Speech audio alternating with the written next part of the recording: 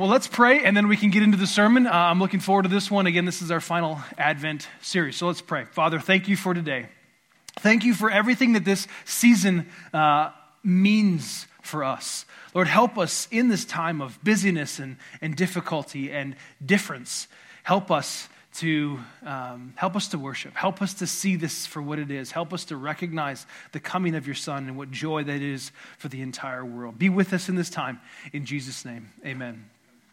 So, again, welcome to our very last weekend of the Advent series for this year. I think it's fair to say that our preparations in this time of celebration have been a bit different. We've all experienced differences in the way that we can gather or celebrate in our own homes and the things that we are doing with our own traditions. And one of our traditions here at Maranatha, as you've all experienced this last year, we here have this tradition with the last 4 weekends of Christmas, the last 4 weekends in December leading up to Christmas, is we use it as a way to sort of stir up and build anticipation for this celebration. It's a wonderful thing that we and other churches do. And we do this as we look into the Bible to see what it tells us or what it leads us to experience in the celebration of this time of year, where we use it as a way to see what Scripture, what God's Word is really leading us to do at this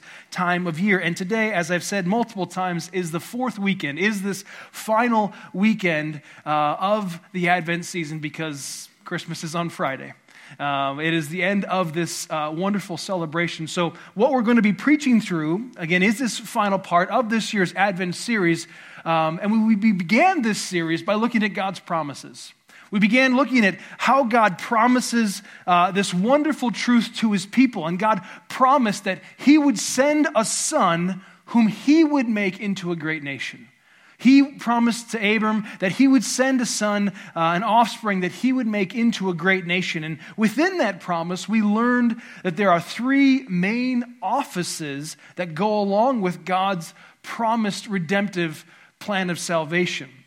Last week, Kyle made this great articulated point in regards to the differences between the 2 offices that we've already discussed, prophet and priest. He said that a prophet is like a firework. It sort of is flashy and loud because it's meant to draw your attention to it, but then it's sort of gone. And then the role of priest, which he talked about last week, we might say is more like a campfire. It's warm and comfortable, even necessary.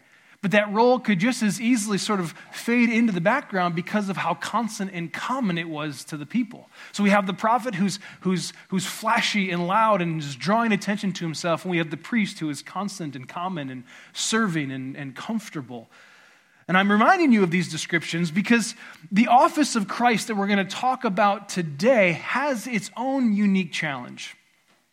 Prior to this Advent series, some of us may have already known of these 3 offices that we're preaching through, but for the rest of us, this may be the first time that we've ever really experienced these explanations, which is why, again, Kyle's clever depiction help us so much, because we need sometimes help understanding these Old Testament officers because they're not really common to us.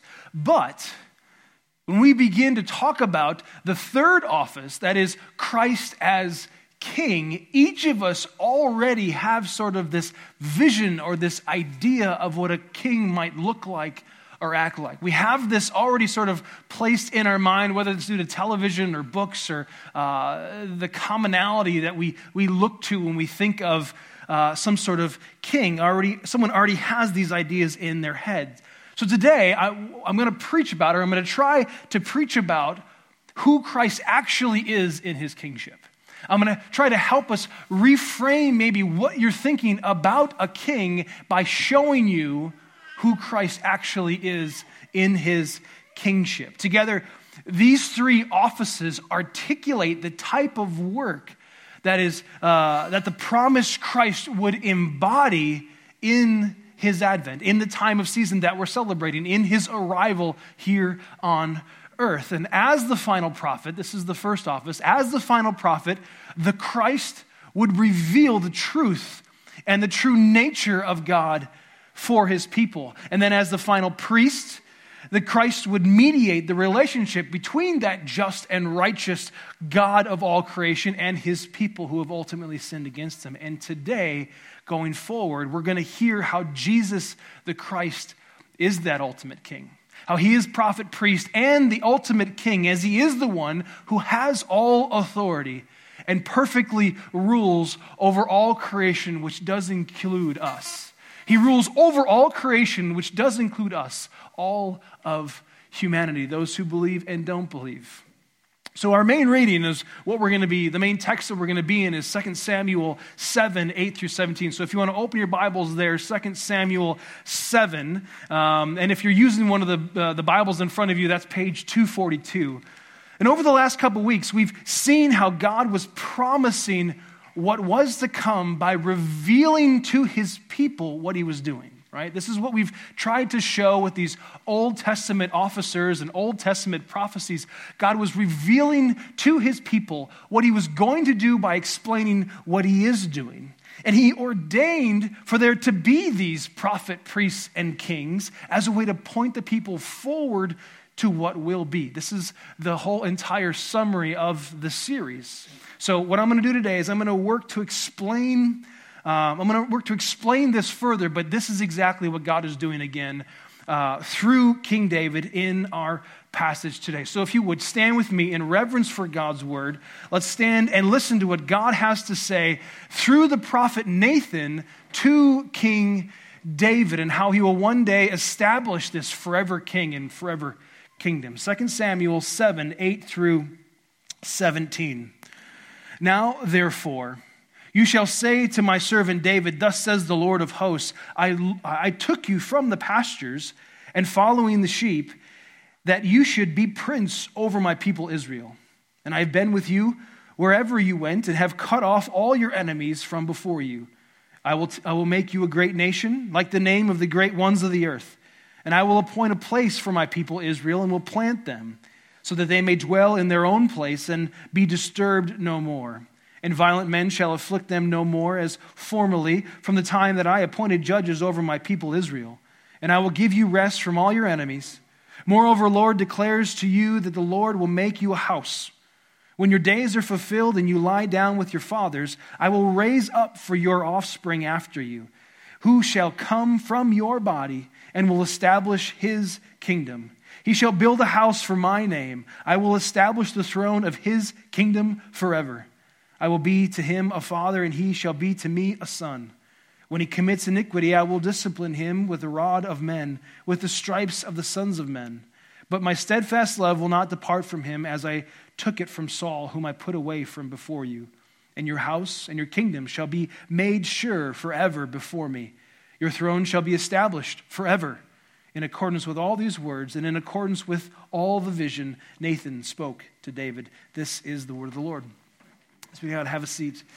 Now I think it'd be helpful for us as we look to this prophecy, as we look into this Old Testament, I think that it would be helpful for us to have some context into actually what's happening around the time in this moment of our passage today. You see, King David, in what's been going on, King David has just recently brought the Ark of the Covenant back to Jerusalem. He went and got it. He's now king, and he's sort of been set up, and things have been established, and he went and got the covenant and brought it back to Jerusalem. Now, the Ark, if you don't know what that is really this important symbol of faith which represents that the presence of God was among his people. Right, so this was actually given to Moses. There were specific instructions given to Moses on how to construct this piece of architecture that they carried around with them as sort of this relic where it symbolized their faith as well as the presence of God. And it was so special, and in these special instructions given to Moses, that he was told exactly how they were to construct it as well as how they were meant to handle it. And in this moment, as King David is feeling secured and he begins to feel guilty. He begins to feel guilty that he is living in this great palace, this wonderful home made of cedar. This idea of cedar is meant to depict or symbolize wealth and security and comfort. While this ark that God exists in, or his presence is laid upon, is essentially outside. It's outside, actually dwelling in this temporary tent. So David is feeling guilty. So David says to his friend Nathan, who is also a given prophet of God, his name is Nathan, he says to him, hey, let's move that ark inside. All right, let's bring it inside and let's make a really nice home, a really nice place for this presence of God. And Nathan agrees. He even says, as a prophet of God, he says this. He says, go, do all that is in your heart, for the Lord is with you. The only problem is, God didn't tell him that, right? Nathan is a prophet, and God didn't say that. He didn't get that word from God. So that night, God went to Nathan, and in a dream, he tells him this. He tells Nathan to go and tell the king that he shouldn't do this. Don't do this. Do not build me a house. And the reason for this was because God didn't tell him to do that, right? We were instructed to be obedient. God never told Nathan to tell David to do this thing. Now, the reason why God, up until this point, didn't have his people place the ark in one location was to protect them from the idea that God was fixed to a place. Like, there's a purpose for everything that God does. So up until this point, God purposefully didn't want to dwell in one particular place because he wanted to protect his people from the idea or the belief that God was fixed to one specific location. God was leading them to understand that he doesn't live in a temple. He doesn't live in some sort of shrine, but he lives amongst his people wherever they are. Right? This is the revelation that he wants us to process and understand with the tabernacle. And through David's desire to honor the Lord by building him a house to dwell in, God turns David's idea around on him and promises instead to build David a house. He says, don't do this for me. Don't build this place, but instead I will build you a house. And this is really where the promise of Christ's kingship comes to life for us. This is really where it's going to come together and take shape for us, because God wasn't promising a building. He wasn't promising David that he would build a better house than David already had. No, what he was saying by saying, I will build you a house, is God was saying, I will build you a dynasty. I will build you a future people. I will build you a future kingdom, a dynasty. He was promising David, as well as all who would believe and all who would yield themselves unto the Lord, that they would be his people and that the promised son that he speaks of would be their king. This is what he's saying to them. He says, I will build you a kingdom. I will build you this dynasty, this house. And if you believe, if you yield yourself unto me, you will be a part of this family. You will get to have this promised son as your king. Look at verse 12 and 16 again with me. Now, again, this prophecy is talking about Solomon, who is David's son, who will be David's son, who would in fact be king over Israel, who would in fact go on to be used to write 3 books of the Bible. He wrote Proverbs, Ecclesiastes, and the Song of Solomon. But this promised prophecy, just like the other ones we've talked about in this series, just like the other officers that we've discussed, finds their ultimate fulfillment in the one to come, right? So we're understanding this theme. We're talking about Old Testament shadows that are pointing us forward to what they're actually revealing. So look at verse 12. Again, this is about Solomon, but it's fulfilled in Christ. When your days are fulfilled and you lie down with your fathers, I will raise up your offspring after you, who shall come from your body, and I will establish his kingdom. He shall build a house for my name, and I will establish the throne of his kingdom forever. I will be to him a father, and he shall be to me a son. When he commits iniquity, I will discipline him with the rod of men, with the stripes of the sons of men. But my steadfast love will not depart from him, as I took it from Saul, whom I put away from before you. And your house and your kingdom shall be made sure forever before me. Your throne shall be established forever. In these verses, 5 verses or so, There are 7 promises made to King David about this promised king. There are 7 promises, and this is what they are. Number 1, God would establish his forever kingdom with one of David's direct descendants. This kingdom that he's promising, God says to David, this person will come directly from your lineage. Number 2, this future king would build a house, a people, right, for God's name, which means for his glory. This would be for God's glory, this future kingdom. Number 3, the reign of his kingdom will endure forever. He will rule from the throne for eternity. It will never end. Number 4, this king will be seen as a son of God the Father. This king that will come, this forever king, will be seen as a son of God the Father. Number 5, God will punish, God's punishment will fall upon him. This divine judgment over sin will fall on this man. And all that would be true. Number 6, God will not ever remove his steadfast love from him. He will never be removed like Saul, the other king, was removed from God's favor. And the last one, number 7, this house that God would create, this kingdom, this throne through David, it will be established and it will endure forever. Nothing can come up against this kingdom, this throne, and conquer it. Nothing. It will endure forever. The way that God promises David is by first telling him what he says to him in verse 8 and 9. God uses the past. He talks to David about the past. He informs David of what he's already shown him as a way to promise him a future.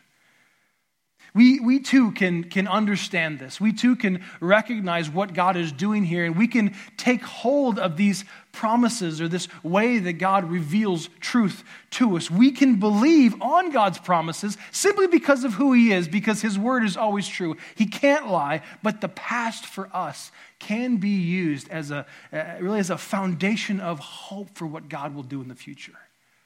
As we stand in this strange time in our own history, we can look back to the past and we can see how God saves, how God redeems, how God restores, how God protects and secures. We can look back to see his faithfulness as a way to give us hope as we walk forward in these uncertain times. This is the same thing for David, and it's a promise to us as well. God reminded King David of what he has done for him in the past, which was for David's good, but ultimately for God's glory. And again, God does this for us to build our faith. And we've talked about this over the last couple of weeks. God does this kind of thing for our good, to build our faith. We've talked about that in James, how we are to with all joy, take in this myriad of experiences, this myriad of trials, and count it all joy because it's building an endurance for our faith. So what is this promised future?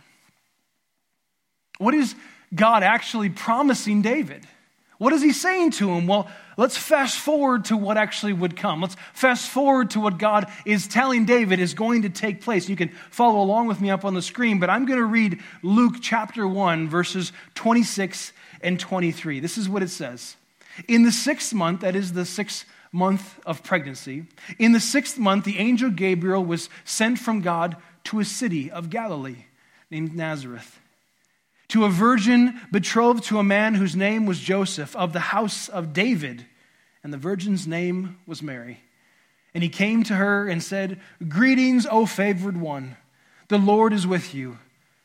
But she was greatly troubled at the saying and tried to discern what sort of greeting this might be. And the angel said to her, "Do not be afraid, Mary, for you have found favor with God. And behold, you will conceive in your womb and bear a son, and you shall call his name Jesus." Now here is the prophecy. Here is the promised prophecy. Verse 32, "He will be great, and he will be called the Son of the Most High. And the Lord God will give to him the throne of his father David. And he will reign over the house of Jacob forever, and his kingdom there will be no end." This is the fulfillment. This is the future that God was promising David. This king, his name will be Jesus, and he is the Christ. He is the Messiah. That's what Christ means, the anointed one, the one to come to save God's people from themselves. And we've said this, and I believe that it's true. Our celebration of Advent each and every year is meant to point us to Christ's next and final advent, right? When he comes again, his second coming. Jesus Christ is our final prophet because he perfectly revealed God's word and work to us. He is not only the one who proclaims God's word, but he is God's word. Jesus Christ is our final priest because he came as God in the flesh, and he came like you and me and sacrificed himself on our behalf before a holy God. It is how he is our priest, our final priest. And Jesus Christ is the final and the ultimate king. He is who God is promising David will one day come and rescue his people and secure a kingdom that will endure forever. He is this king. Jesus Christ is our final and perfect king. So who is this king? Who is this king? What is he like? Well, we get a picture of what he is like in Revelation 19. When he comes, we get a picture of what this king is like in Revelation 19. There, Jesus is described as the authoritative word of God. He has all authority. He is king. His word is true. He is glorious. He's majestic. He's seen, in fact, as a warrior king. He's called the word, but he is described as faithful and true. In verses 11 through 16 of Revelation 19, our king is riding in to make war on this world, but it's a holy war. It's a holy war, one that makes an assault with victory on the earthly kingdom of sin and death. That is what he's accomplished. That is what he has done on our behalf. As the pace of this white horse that he is riding continues, his eyes flash with fire. His head holds many crowns. His robe is dripping with blood, and the armies of heaven are following after him. There's a sword that comes out of his mouth, depicting that his word is perfect and true. His authority will not be questioned. His authority will not be questioned. He will rule the nations, which he created with a steady firmness like a rod of iron. He is good. This is the type of king that Christ is.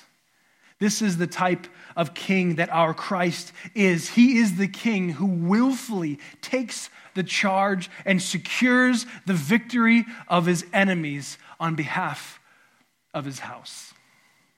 On behalf of his house, on behalf of his people. Who are his people who belong to this house of the Lord? Well, we are the ones who are none other than the ones who are clothed in the soft linen from the previous vision in Revelation 19, which talks about the marriage supper of the Lamb. That's who the armies of God are. That is us, that is you and me, who are made sons and daughters of God the Father, who belong to Christ, who are in his house, who have been given all the inheritance of the spiritual blessings that Christ has purchased on our behalf with his blood.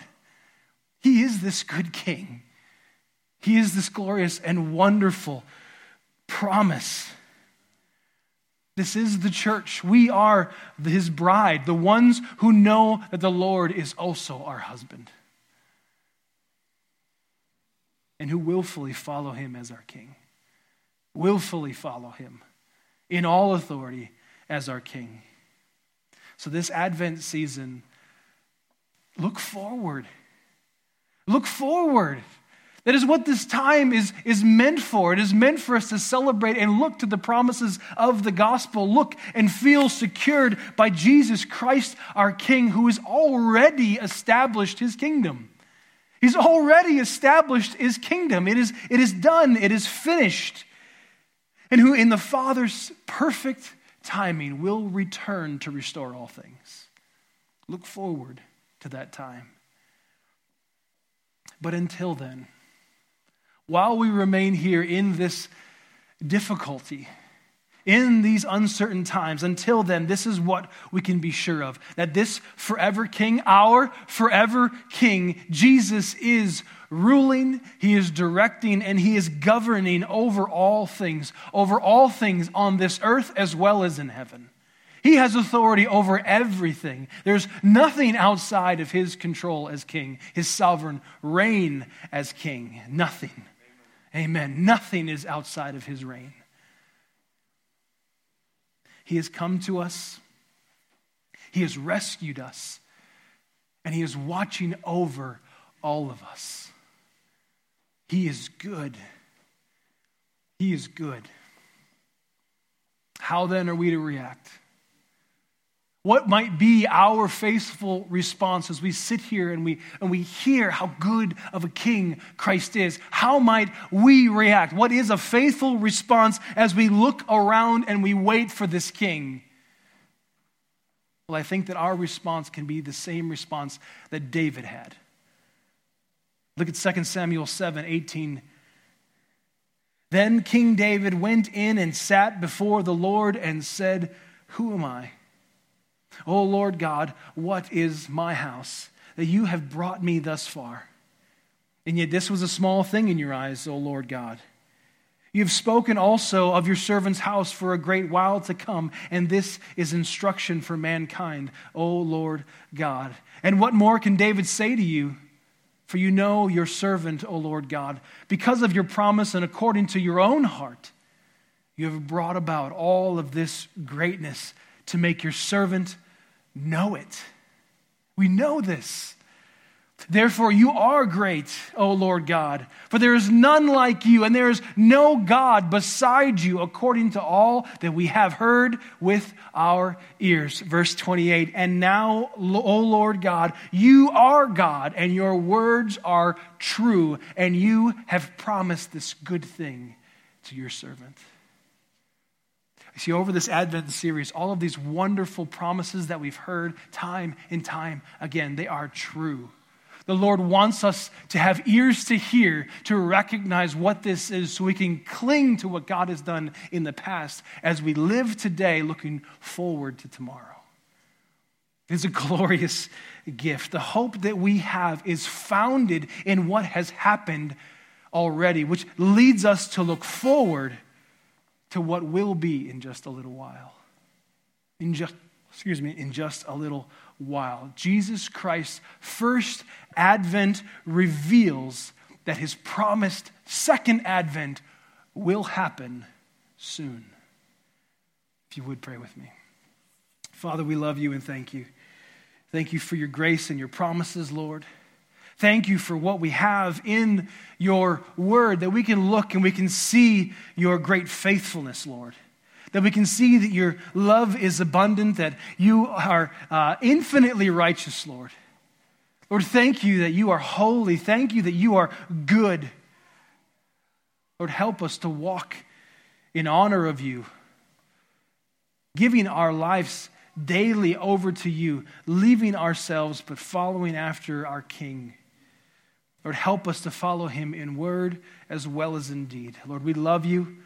Be with us this season of Christmas as we celebrate the birth of this King. We celebrate this birth of your Son. It's in his name we pray in the power of the Holy Spirit. Amen.